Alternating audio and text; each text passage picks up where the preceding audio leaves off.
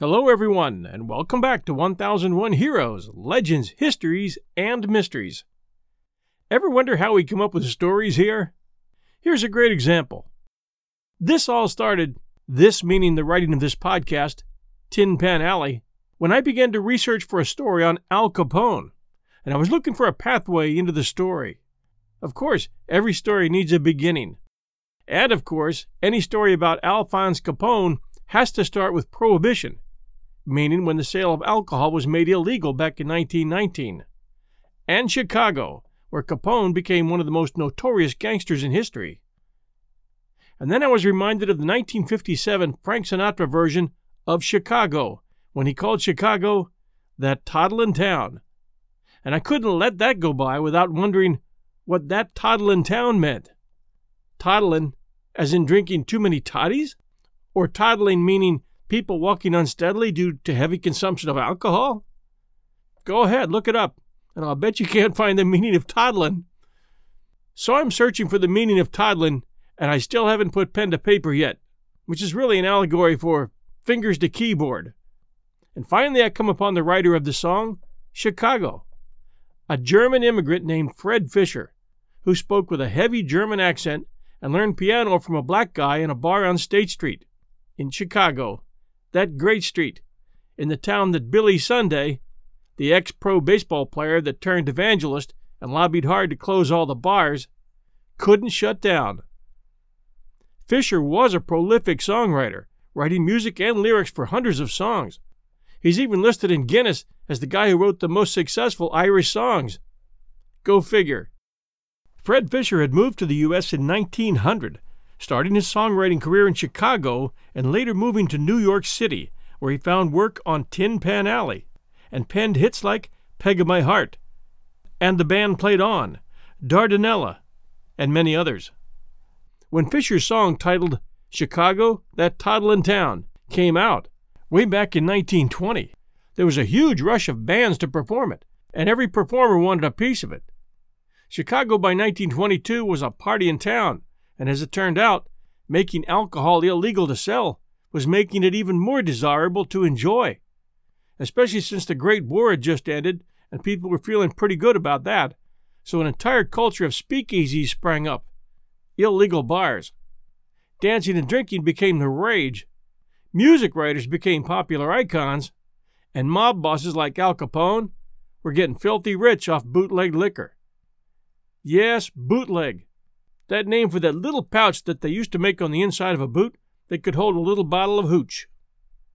And one of those dances that became all the rage at the time, in addition to the Charleston and the Lindy, which by the way was named after Charles Lindbergh, was the toddlin'. According to music historians, it was a springier, bouncier version of the foxtrot.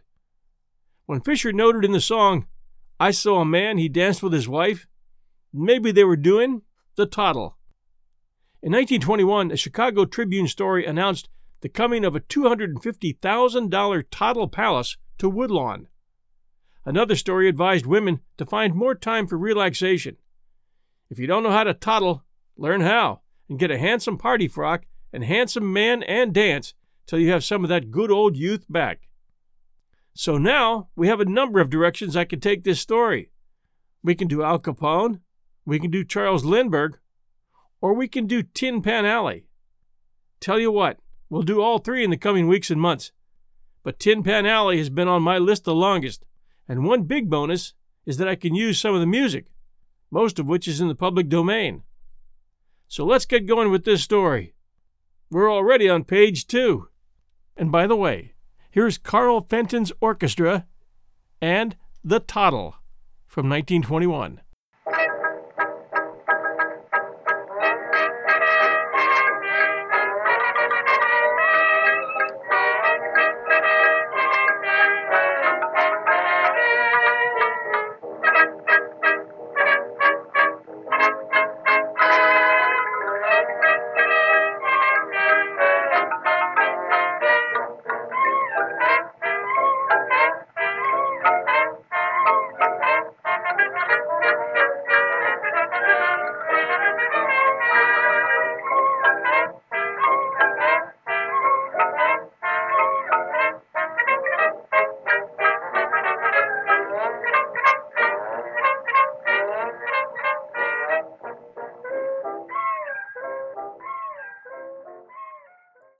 Hello, everyone, and welcome to 1001 Heroes, Legends, Histories, and Mysteries, and the Legends of Tin Pan Alley. America, the great melting pot, has given the world a lot of wonderful music. We're not competing with Europe for classical music and wouldn't try.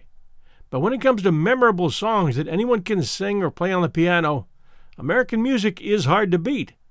And each city and region has its own flavor. From Chicago to New Orleans, and Memphis to Miami, and Texarkana to Tinseltown.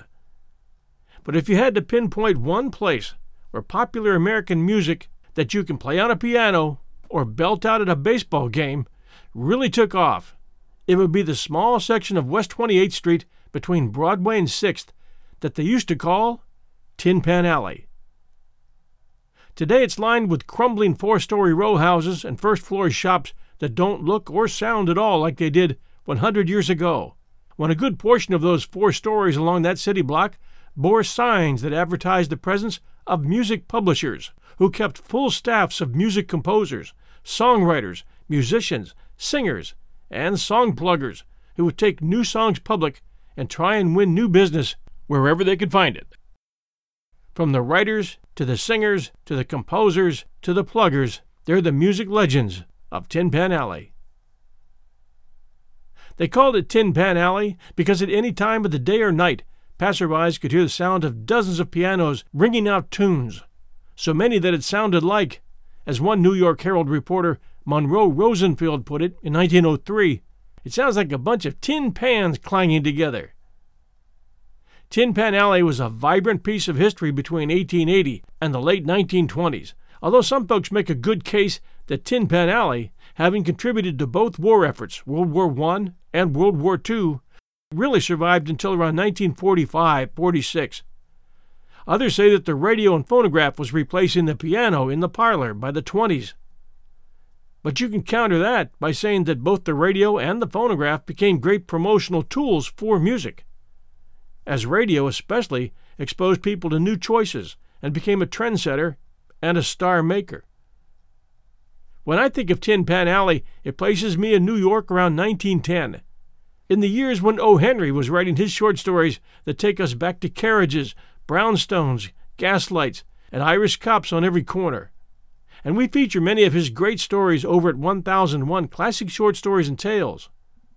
But New York City was already the music publishing hub for the U.S. by the 1850s, when a young, prolific songwriter named Stephen Foster moved to New York from Pittsburgh, met the right publisher, and received $1,400 for Jeannie with the light brown hair, a king's ransom in those days. Foster had started his songwriting career years before, writing songs for minstrel shows, penning popular songs that are still sung today, like Camptown Races, Oh Susanna, The Old Folks at Home, and dozens of other songs, but squabbles over copyright ownership and frustration with lack of commercial success had driven him to New York in 1853 to seek a better income. And he worked hard there, writing over 100 songs. But after Jeannie with the light brown hair, and despite a partnership with Bowery friend George Cooper, all his money and savings had disappeared. By 1863, Stephen Foster was drinking heavily, his wife and daughter had returned to Pittsburgh, and he was living very poorly in the Bowery in a 25-cent-a-night room. And the quality of the songs he was writing was not what his publishers were looking for. I know of one really moving Civil War song he wrote during that time, that being Have You Seen My Brother in the Battle?, which is actually a hauntingly beautiful song. But Foster's downfall was fast approaching.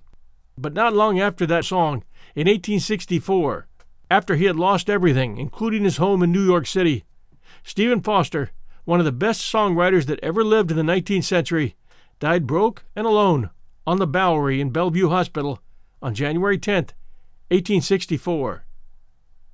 If Stephen could have hung on past the age of 37, until the years after the war, he probably would have risen to success again. Either way, he's definitely one of the early legends of Tin Pan Alley. Here's a portion of I Dream of Jeannie with the Light Brown Hair.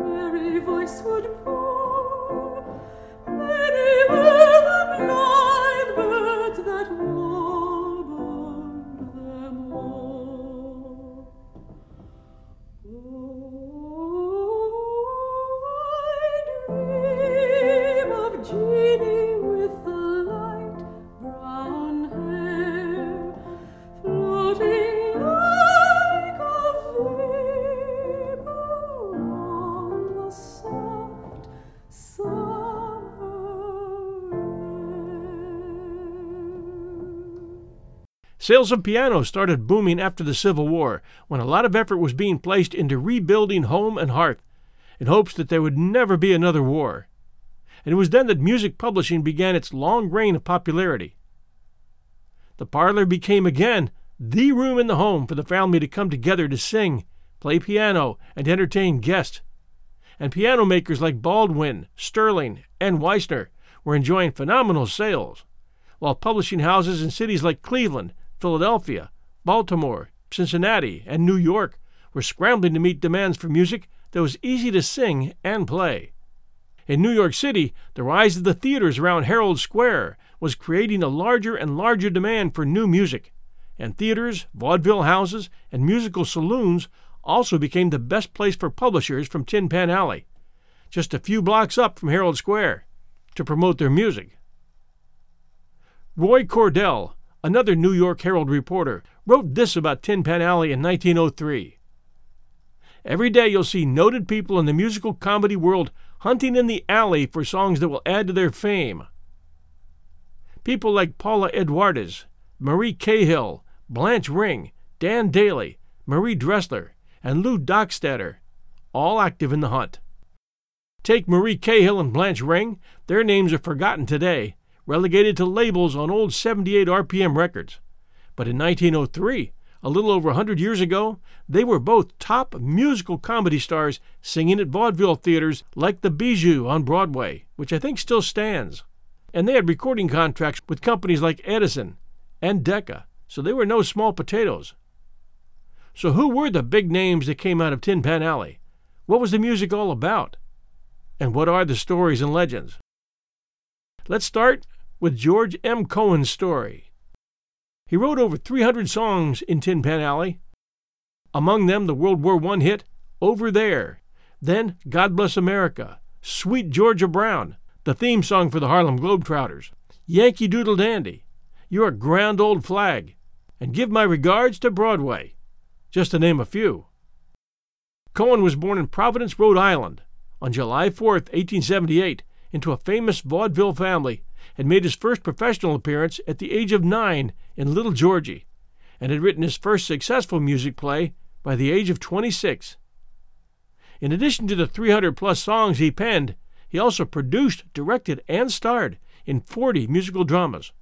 So he was no stranger to the stage and singing.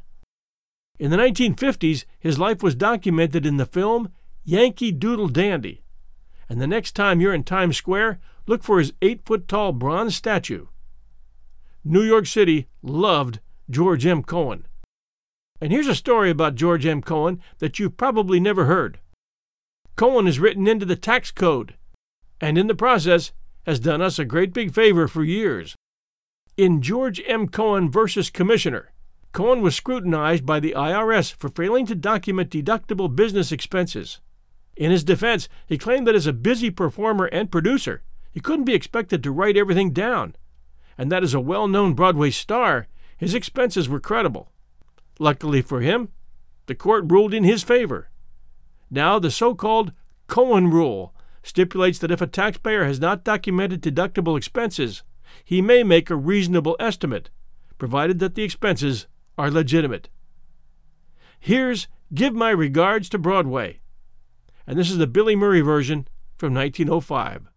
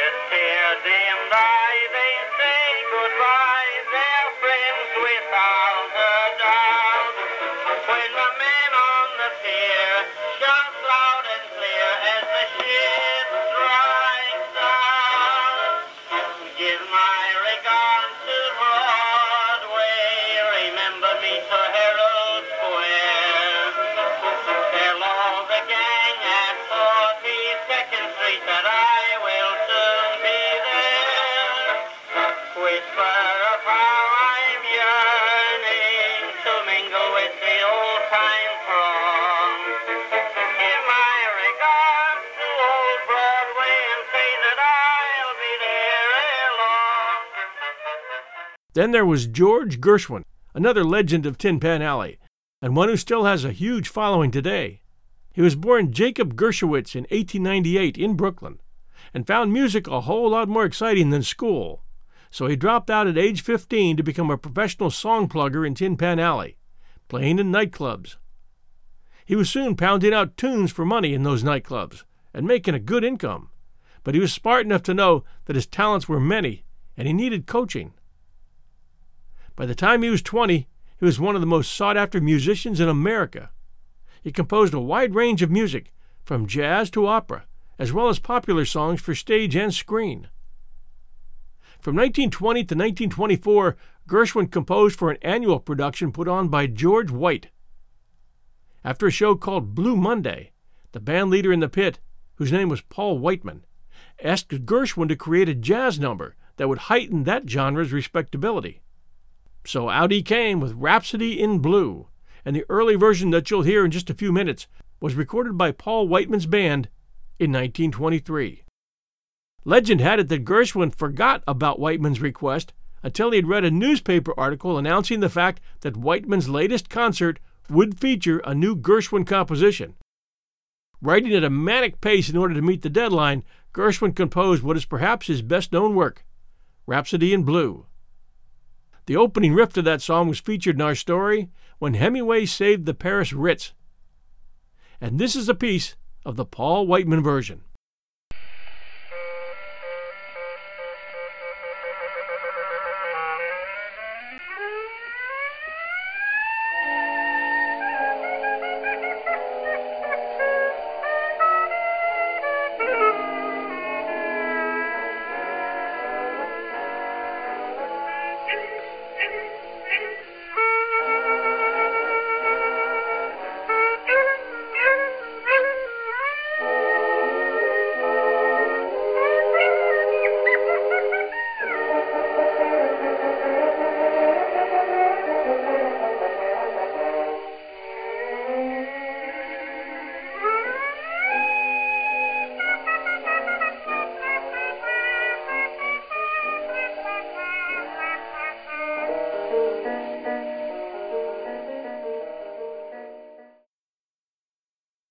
During this time, and in the years that followed, Gershwin wrote numerous songs for stage and screen that quickly became standards, including Oh Lady Be Good, Someone to Watch Over Me, one of my favorite songs, Strike Up the Band, Embraceable You, another great song, Let's Call the Whole Thing Off, and They Can't Take That Away From Me.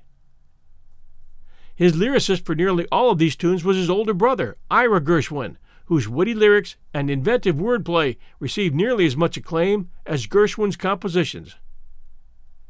In the 1920s, Gershwin spent time in Paris, which inspired his jazz-influenced orchestral composition, An American in Paris. Composed in 1928, An American in Paris inspired the 1951 Oscar-winning movie musical by the same name, which was directed by Vincente Minnelli and starred Gene Kelly and Leslie Caron. In 1935, a decade after composing Rhapsody in Blue, Gershwin debuted his most ambitious composition, Porgy and Bess. The composition, which was based on the novel Porgy by DuBose Heyward, drew from both popular and classical influences. Gershwin called it his folk opera, and it is considered not only to be Gershwin's most complex and best-known work, but also among the most important American musical compositions of the 20th century. Following his success with Porgy and Bess, Gershwin moved to Hollywood and was hired to compose the music for a film titled Shall We Dance?, starring Fred Astaire and Ginger Rogers. It was while working on a follow-up film with Astaire that Gershwin's life would come to an abrupt end. The year was 1937, and he had begun to get severe headaches and was noticing strange smells. Doctors discovered a malignant brain tumor, and George went into surgery to have it removed on July 11th of that year, 1937, but never came out. One of America's most iconic composers was dead at the age of 38. And now, a portion of Gershwin's song, Someone to Watch Over Me, by Gertrude Lawrence in 1926.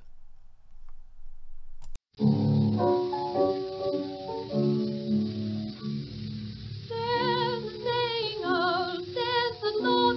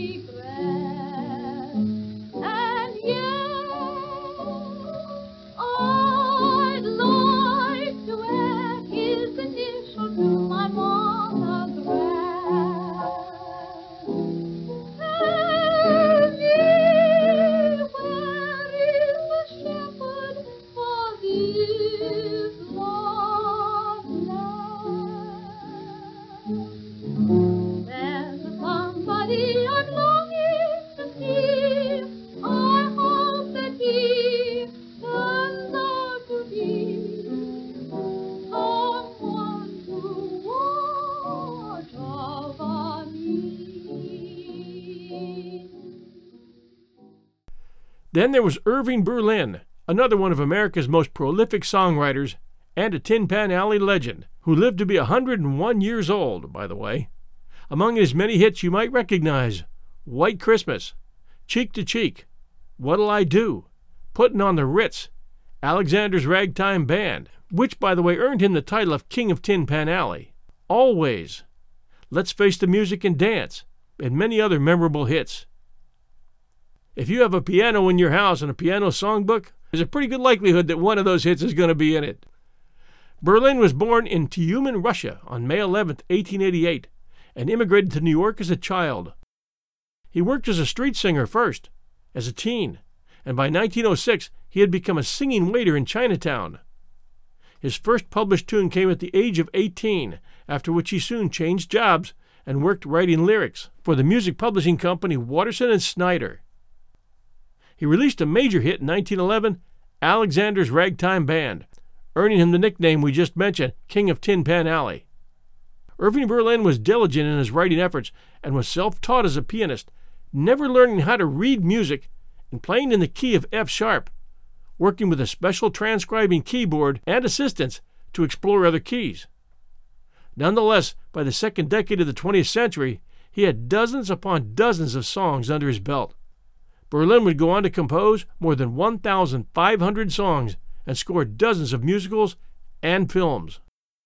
Berlin also shaped patriotic fervor as well with his composition of God Bless America, first sung by Kate Smith in 1938 and becoming an unofficial national anthem of the United States. After the war, Berlin struck Broadway gold again with 1946's Annie Get Your Gun, inspired by the life of Annie Oakley. And we're going to be doing a story on her one of these days. That smash musical starred Ethel Merman and featured a slew of popular songs like Anything You Can Do, I Can Do Better, I Got the Sun in the Morning, and There's No Business Like Show Business. Berlin had another hit with Merman in the 1950 musical Call Me Madam, which was also turned into a 1953 film. Irving Berlin would ultimately be nominated for 9 Academy Awards with 7 nods in the song category, beginning in 1943 for White Christmas, which, by the way, was the #1 selling single in history for years for Bing Crosby. I don't know if that was taken away by the Beatles or not, but White Christmas was and still is a very popular song in America. Many of Berlin's songs became popular hits and are considered part of the standards canon, having been covered by a multitude of artists who include Shirley Bassey, Nat King Cole, Diana Krall, Willie Nelson, Linda Ronstadt, Frank Sinatra, and Nancy Wilson. After crafting the 1962 musical Mr. President, Berlin retired, spending ample time in his Catskill Mountains home and eventually withdrawing from public appearances. Nonetheless, he continued to receive accolades and an outpouring of praise for his magnificent contributions to the musical landscape. He died in New York City on September 22, 1989, at the age of 101. You might remember the episodes we did on the story of the Titanic earlier this year. 30-year-old Wallace Henry Hartley, a violinist, was the band leader on the Titanic. After the ship struck an iceberg, Wallace Hartley assembled his 8-man band, and they eventually ended up on the boat deck near the entrance to the grand staircase, the last place they were seen before the ship sank below the waves. There they played ragtime and waltzes in an effort to keep everyone calm. Specifically, survivors reported them playing Alexander's Ragtime Band. Here's Alexander's Ragtime Band, the original soundtrack by Irving Berlin.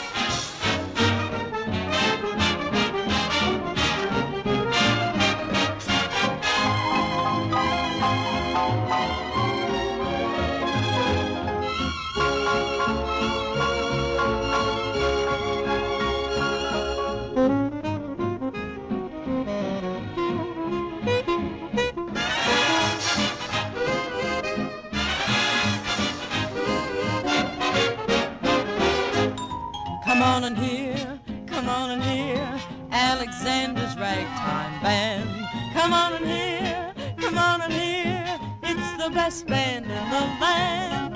They can play a bugle call like you never heard before. So natural that you wanna go to war.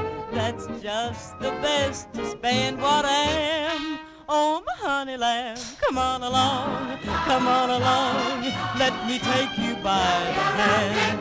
Up to the man, who's the leader of the band. And if you care to hear the Swanee River play, in ragtime, come on and hear, Alexander's ragtime band.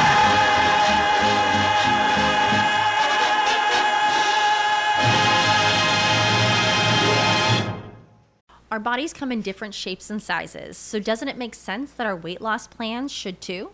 That's the beauty of Noom. They build a personal plan that factors in dietary restrictions, medical issues, and other personal needs so your plan works for you.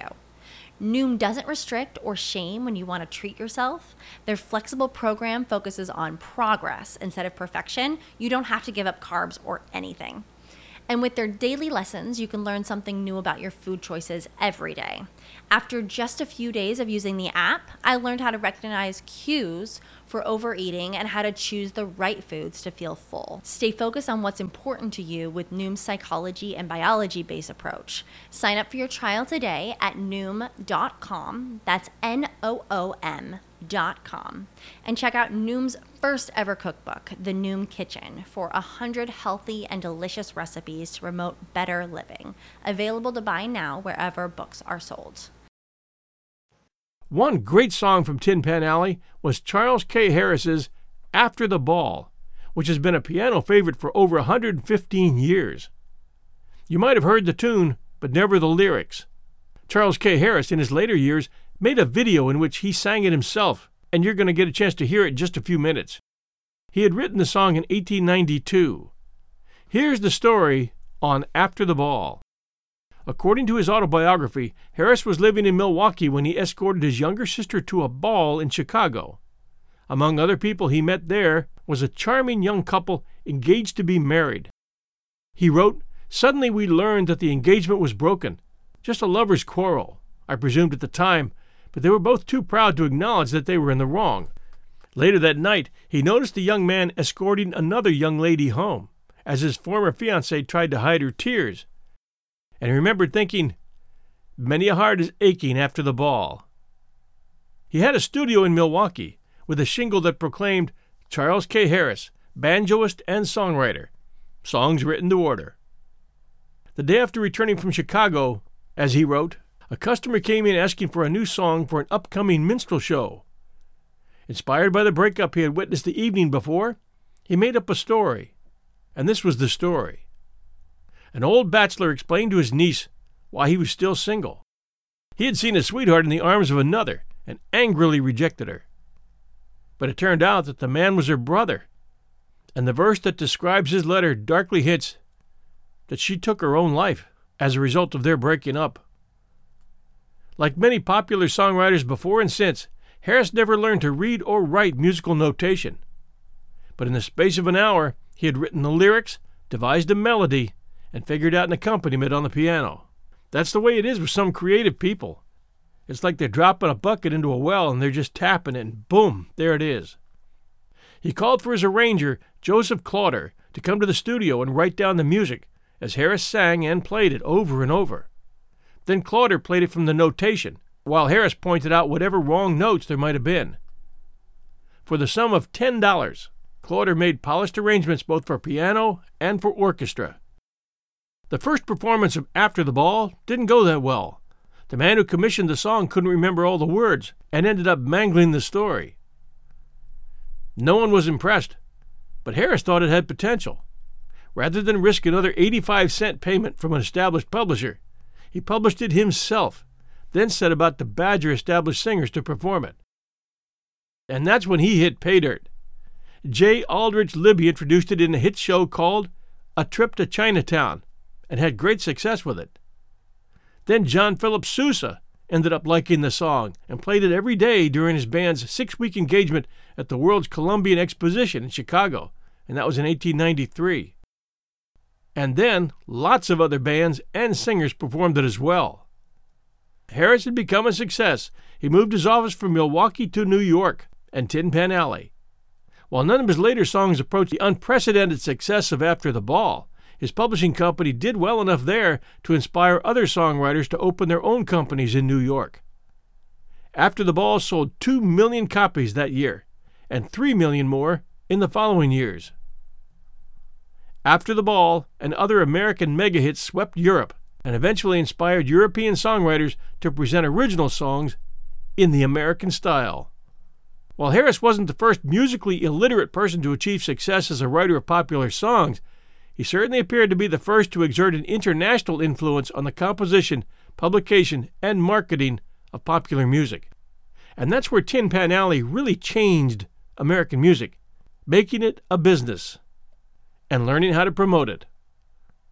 And in a day when it seems like our culture almost regards anything before Elvis Presley as classical music, After the Ball still holds up pretty well in comparison to the hits that followed so closely behind. In this piece that you're going to hear, Harris, in his later years, is actually singing his song himself, in the first years that film started using sound. You could make a case that this is the first music video. This song was a mega hit, and some say it defined the 1890s as a decade. He's a little soft on the opening stanza and hard to understand, but it goes like this. A little maiden climbed on an old man's knee, begged for a story. Do, uncle, please. Why are you single? Why live alone? Have you no babies? Have you no home? I had a sweetheart years ago. Where she is now put, you soon will know. Listen to the story. I'll tell it all. I believed her faithless. After the Ball. And here he is singing his song, After the Ball. Hello, friends. You know, it seems only yesterday that I wrote that old-time song of mine, both words and music, of After the Ball. You know, I have a great fondness for that old song, which I composed way back in 1892. Would you like to hear it? Well, I'm going to try and sing it for you. Of course, I haven't got a voice like Caruso, but the sentiment is still there. And I hope that you will enjoy it, the same as your mothers did years ago.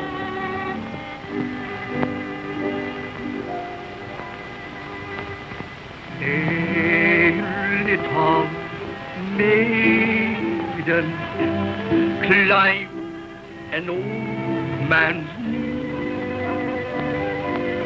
begged for a story. Do, uncle,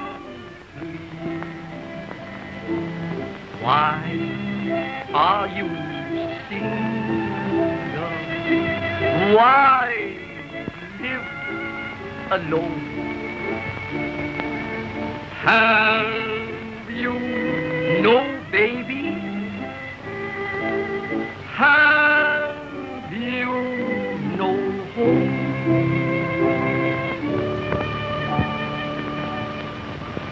After the ball is over,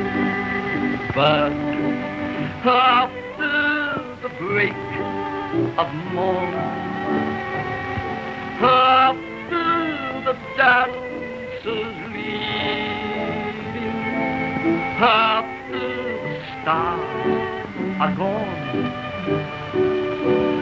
many a heart is aching. If you could read them all, many the hopes that have vanished after the ball.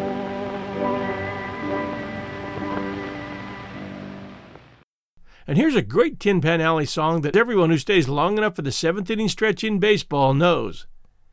Take Me Out to the Ball Game. which, although written over 100 years ago, is still the third most sung American song, following Happy Birthday and the Star-Spangled Banner. It was created by Tin Pan Alley writers Jack Norworth and Albert von Tilzer, and as the story goes, it was 1908, and 29-year-old Jack Norworth was riding the subway in New York City when he passed a billboard saying, "Baseball today, Polo Grounds." The Polo Grounds was the home stadium for the New York Giants, which was a National League team at the time. There was something about the message that inspired him, and he pulled out a scrap of paper and started writing. Katie Casey was baseball mad, had the fever and had it bad. Just a root for the hometown crew. Every sow Katie blew, meaning she spent all her money on attending the games. On a Saturday, her young beau called to see if she'd like to go, to see a show, but Miss Kate said, "No, I'll tell you what you can do. Take me out to the ball game. Take me out with the crowd. Just buy me some peanuts and Cracker Jack. I don't care if I never get back. Let me root for the home team. If they don't win, it's a shame, for it's 1, 2, 3 strikes, you're out at the old ball game." Katie Casey saw all the games, knew the players by their first names, told the umpire he was wrong. All along, good and strong. When the score was just 2-2, Katie Casey knew what to do.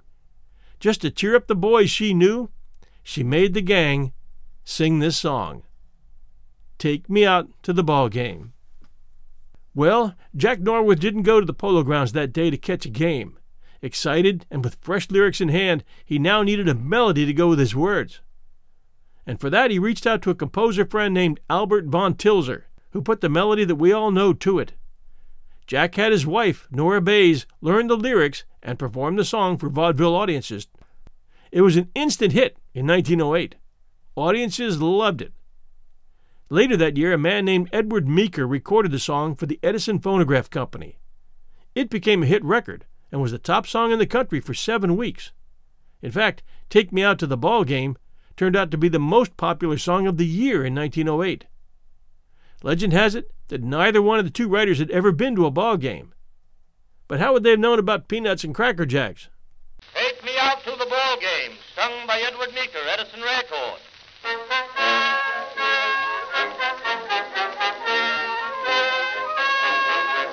Katie Casey was baseball mad, had the fever and had it bad. Just to root for the hometown crew, every Sue, Katie blew. On a Saturday, her young beau called to see if she'd like to go to see a show, but Miss Kate said no. I'll tell you what you can do. Take me out to the ball game. Take me out with the crowd. Buy me some peanuts and Cracker Jack. I don't care if I never get back. Let me root for the home team. If they don't win, it's a shame. For it's 1, 2, 3 strikes, you're out at the old ball game.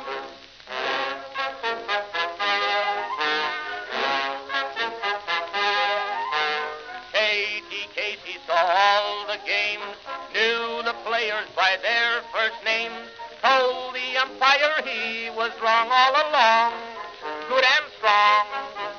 When the score was just 2-2, Katie Casey knew what to do.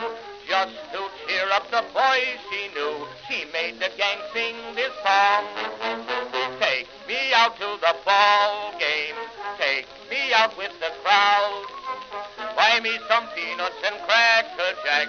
I don't care if I never get back. Let me root for the home team. If they don't win, it's a shame. For it's 1, 2, 3 strikes, you're out at the old ball game.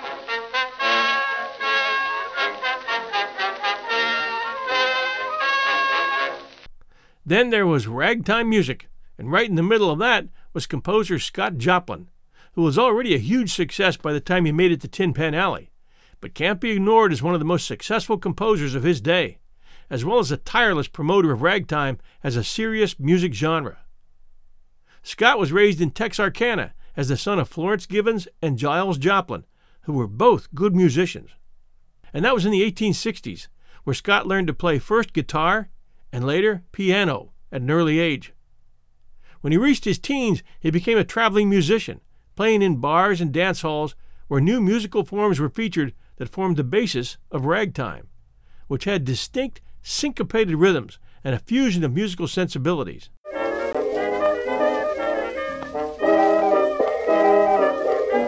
Joplin lived for a time in Sedalia, Missouri in the 1880s, and in 1893 he fronted a band in Chicago during the World's Fair. He later settled in Sedalia again while continuing to travel, with the waltzes Please Say You Will and A Picture of Her Face becoming his first two published songs. He studied music at Sedalia's George R. Smith College for Negroes during the 1890s, and also worked as a teacher and mentor to other ragtime musicians. He published his first piano rag, Original Rags, in the late 1890s, but was made to share credit with another arranger. Then Joplin got smart and brought in a lawyer to ensure that he would receive a 1-cent royalty of every sheet music copy sold of his next composition, the Maple Leaf Rag, because he knew he had a good one. In 1899, Joplin partnered with publisher John Stark to push the tune. Though sales were initially slight, it went on to become the biggest ragtime song ever, eventually selling more than 1 million copies. When ragtime started becoming all the rage, Joplin composed more songs, one of which, The Entertainer, was featured in the movie The Sting, with Robert Redford and Paul Newman. Joplin moved to New York in 1907, set up his own publishing business with his wife in 1913 in Tin Pan Alley, and spent his last years writing operas like Treemonisha, which was the precursor to Gershwin's Porgy and Bess. Joplin died April 1, 1917, and his favorite music, ragtime, would make its resurgence as a popular music form twice more in the years to follow. Scott had forever ensured his place in the Music Hall of Fame and is still known as the King of Ragtime today. And here is the Maple Leaf Rag.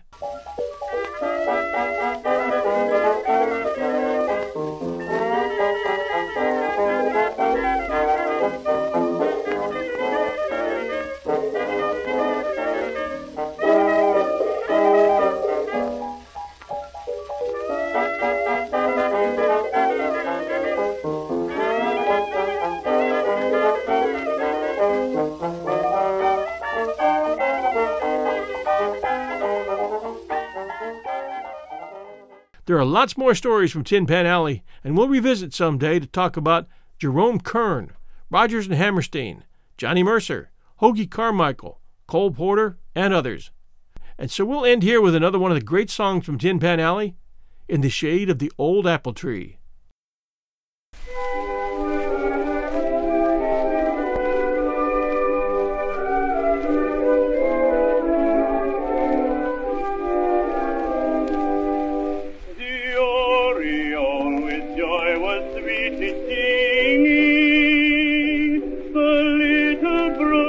babbling its tune. The village bells at noon were gaily ringing. The world seemed brighter than a harvest moon. For there within my arms I gently pressed you, and blushing red you slowly turned away. I can't forget the way I once caressed you. I only pray we'll meet another day. In the shade of the old apple tree, where the love in your eyes I could see. When the voice that I heard, like the song of the bird, seemed to whisper sweet music to me, I could hear the dull buzz of the bee in the blossoms as you said to me, with a heart that is true, I'll be waiting for you in the shade of the old apple tree. In the shade of the old apple tree, where the love in your eyes I could see, where the voice that I heard, like the song of the bird, seemed to whisper sweet music to me. I could hear the dull buzz of the bee in the blossoms as you said to me. With a heart that is true, I'll be waiting for you in the shade of the old apple tree.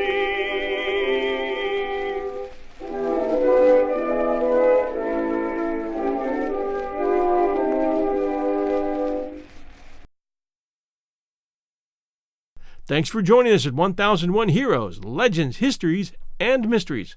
And if you enjoyed this foray into music history, please take a moment and send us a kind review. Apple Podcast and Stitcher both accept reviews, and they're read at the end of most of our episodes and appreciated greatly by us, so thank you. Before we read reviews, I would like you to be aware that we recently launched 2 new 1001 shows, and we'd like you to give them a try. One is called 1001 History Challenge, and this show takes a phrase or quote from history or popular culture and gives you the backstory, leaving a few important details out for you to guess until the end, sort of Paul Harvey style. The most recent episode, as I write this, is the quote, "A nation divided against itself cannot stand," and you're asked to figure out who said it and when. Are you up for the challenge? The 1001 History Challenge episodes average about 8 minutes each, and the backstories vary from history to song titles to phrases from popular movies. Our second new show is 1001 History's Best Storytellers, and I created this out of demand as we've been besieged with new history authors seeking interview time, and I've had a lot of really good stuff coming our way all this year, some great history, so I decided to create a show just for interviews. Some upcoming interviews at 1001 History's Best Storytellers are The Hidden Nazi by author Dean Reuter, who, with his colleagues, discovered proof that Nazi mastermind Hans Kammler did not commit suicide at the end of World War II, as everyone thought. Instead, the Americans helped him to change his name and live in obscurity in return for nuclear secrets. This is a story you don't want to miss. Next Sunday night at 1001 History's Best Storytellers. The links for Apple and Stitcher and our website where you can find that show are in the show notes.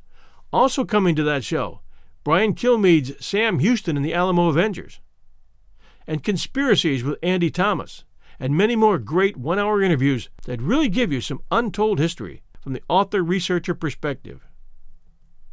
I highly recommend these new shows, so please find, listen, and subscribe. And send us reviews fast. We need them very, very much, as these shows are new and they need a kickstart. And now those reviews I promised. The first, 5 stars, one of the best. Thanks, guys and gals, for your work. That's from John Selly, Apple Podcast, Canada. And I'll add a footnote to that. There are gals involved on the advertising end, and we're also looking for a gal who's a good reader. The next, 5 stars, Enjoying Historic Moments. A very good podcast, interesting and highly recommended. That one from Nexus XX Apple Podcast, US. And this one, 5 stars, another good story. Heard all kinds of stories about Booth and Lincoln, from both sides of the family, North and South. But you have made another great story interesting. Keep it up. You're doing a great job. That one from Wolfie Wolf, Apple Podcast, US. And this one, interesting, 5 stars. I found this podcast and app. I've enjoyed each one I've listened to. Keep up the good work. That one from David Red H, Apple Podcast, US. And this one, 5 stars, very entertaining. Just started listening to this podcast recently, and I'm finding it very enjoyable. Also, the narrator seems an honest gentleman. Keep up the good work. That one from Fun Chucks, Apple Podcast, Ireland. And this one, a national treasure that enriches seekers of the truth, 5 stars. This podcast is the real deal, the standard by which all should be measured. 1. Content. Beautifully written deep dives into some of the most compelling topics that history has to offer. 2. Listenability. John Hagedorn is at the pinnacle of delivery. The cadence and inflections, combined with character, provide believability, authority, and wisdom that I trust. 3. Honesty. Unfiltered truth. Remember what that sounds like? Subscribe to this podcast for a reminder. That one from the Wizard 929 Apple Podcast, US. Thank you all for taking the time to write those reviews. They're appreciated more than you'll ever know. Thanks for listening, everyone, and we'll be back next Sunday night at 8 p.m. Eastern Time with a lot more, with a brand new show at 1001 Heroes, Legends, Histories, and Mysteries. Take care. We'll be back soon.